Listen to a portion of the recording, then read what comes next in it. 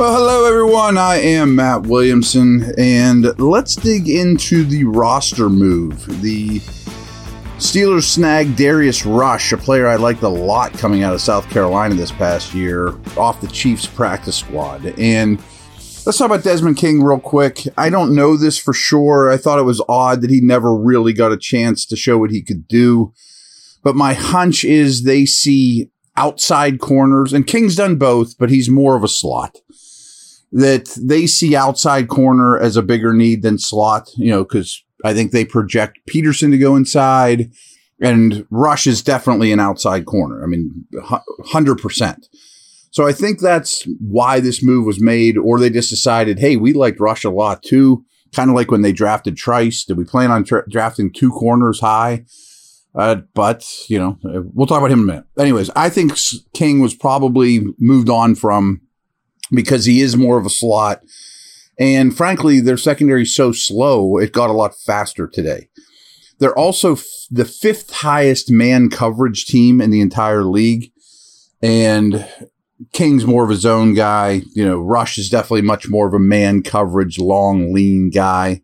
So let's talk about what he is. Here's where his measurables at the combine. Just under 6'2", just under 200 pounds, long arms, 33 3/8 long arms, 4.36 40 with a really good 10-yard split, good 20-yard split, good not great jumps, 35-inch vertical, 10'1" broad.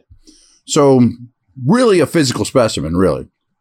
And I'm going to read some stuff from Dane Brugler's The Beast, because I think it's very, very accurate. And Dane had him as his 9th ranked cornerback in this draft, even ahead of Cam Smith, who was a second-round pick of the Dolphins, who also went to South Carolina. They had two corners drafted reasonably high in this draft. Most people were more focused on Cam Smith, but Rush came on really heavy in Senior Bowl, Combine, as I mentioned. And Dane had a 2nd to 3rd round grade on Rush. And that's where I thought he was going to go, to be very honest with you. He ended up going in the 5th round to the Colts. Didn't make the team, which is odd because their cornerbacks are terrible. Maybe there's something we're just missing here. KC claimed him immediately, put him on the practice squad, and then the Steelers just sniped him yesterday. But here's some of the height. Here's basically the summary on Rush, which I very much agree with.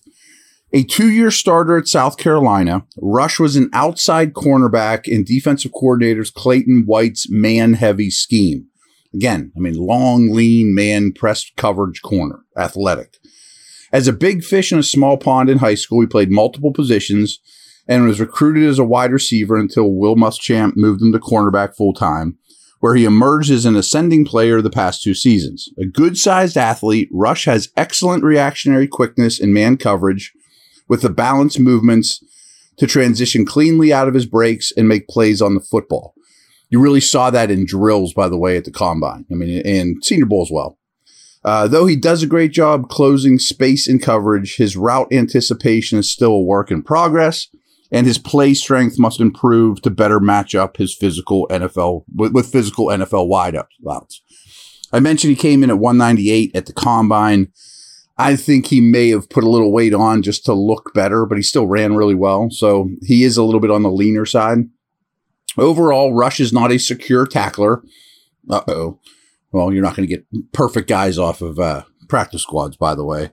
But secure tackling has not exactly been the Steelers' corner strengths. And Rush must continue to develop his instincts in off coverage, but he has the fluidity and length to turn, run, stay stride for stride as receivers. His athletic cover traits give him NFL starting potential as a man-to-man corner, grade 2nd to 3rd round area. And that's what I thought of him too, to be very honest with you. Much of the same. So maybe between Porter, Rush, and Trice next year, you have 2 starting corners. Maybe Rush can get in the mix at some point this year. Who knows? I'm sure it'll be a little while, of course. I'm going to take a quick break here, and then I want to introduce you to what the Rams have been up to this year, just to kind of give you a little taste of the upcoming opponent.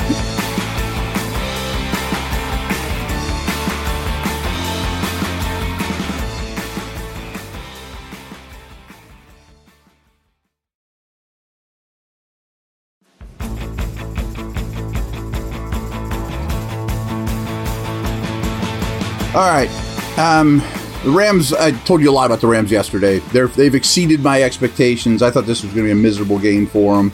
But here's some numbers, just as we do, just as an overview standpoint. This isn't when the Steelers have the ball or when LA has the ball. This is just some stuff. So, as you remember, the Steelers were 7-2 after their bye last year, right? We've talked about that tons. Week 9 bye, things got a lot better.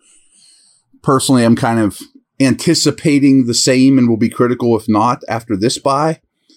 But Tomlin's record in all games played after his bye.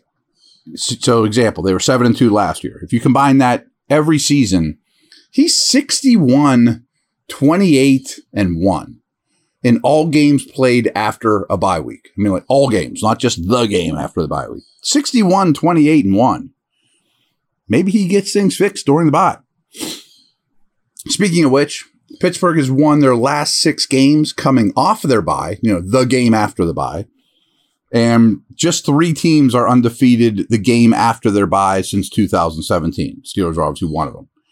For his career, Tomlin is 12-4 in the game after the bye. 2 weeks to prepare. Pittsburgh has split their 2 road games this year. Rams are home at 1-2. Their point differential is plus 21 compared to minus 31 for the Steelers. I mentioned the home road thing, but I really think there's going to be 50% of you guys there. And this is going to be a very home-like environment. The current record of the 3 teams that Los Angeles lost to is 13-5. The 3 teams they defeated this year are currently a combined 7-10. They lost to the Eagles and they lost to the Niners. I mean, so not a lot of shame in that.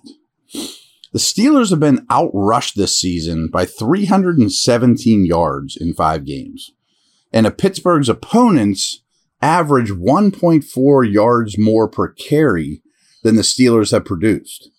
So every handoff in a Steeler game has basically been minus 1.4 yards for the Steelers, plus 1.4 yards for the opponent. That's terrible.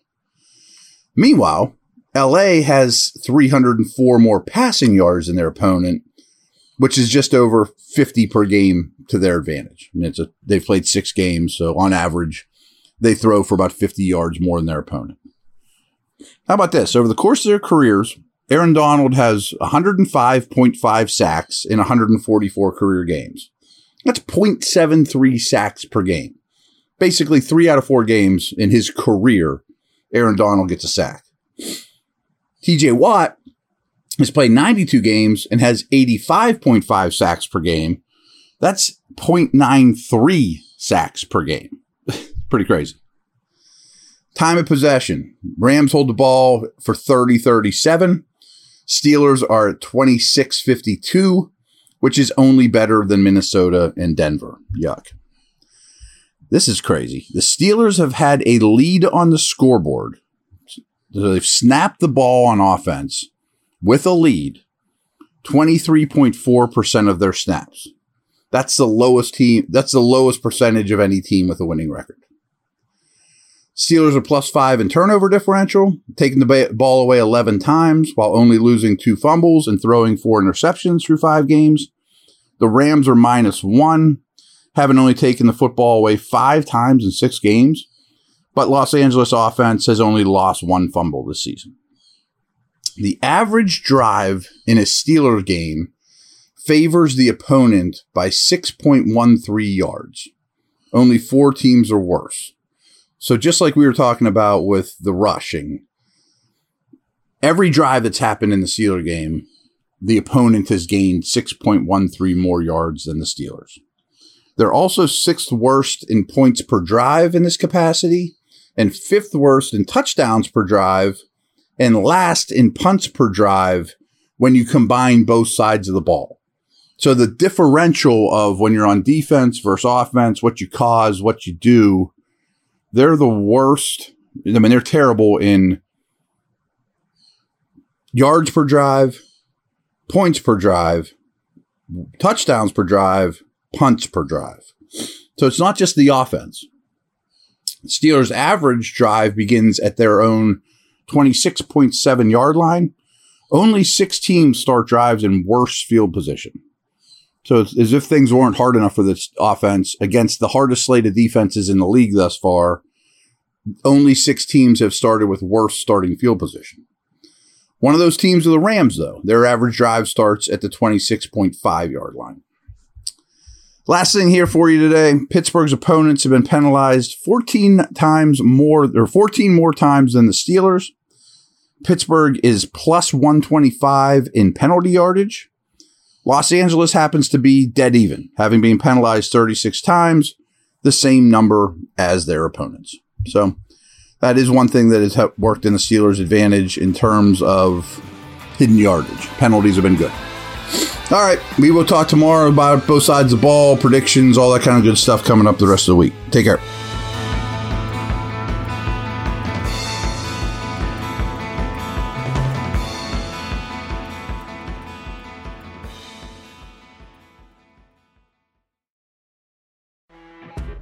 You know when you're listening to a true crime story that has an unbelievable plot twist that makes you stop in your tracks? That's what our podcast, People Are the Worst, brings you with each episode. I'm Rachel. And I'm Rebecca. We're identical twins who love true crime cases that make you say, didn't see that coming, and we hate the people responsible for them. Listen to People Are the Worst now on Apple, Spotify, or wherever you get your podcasts.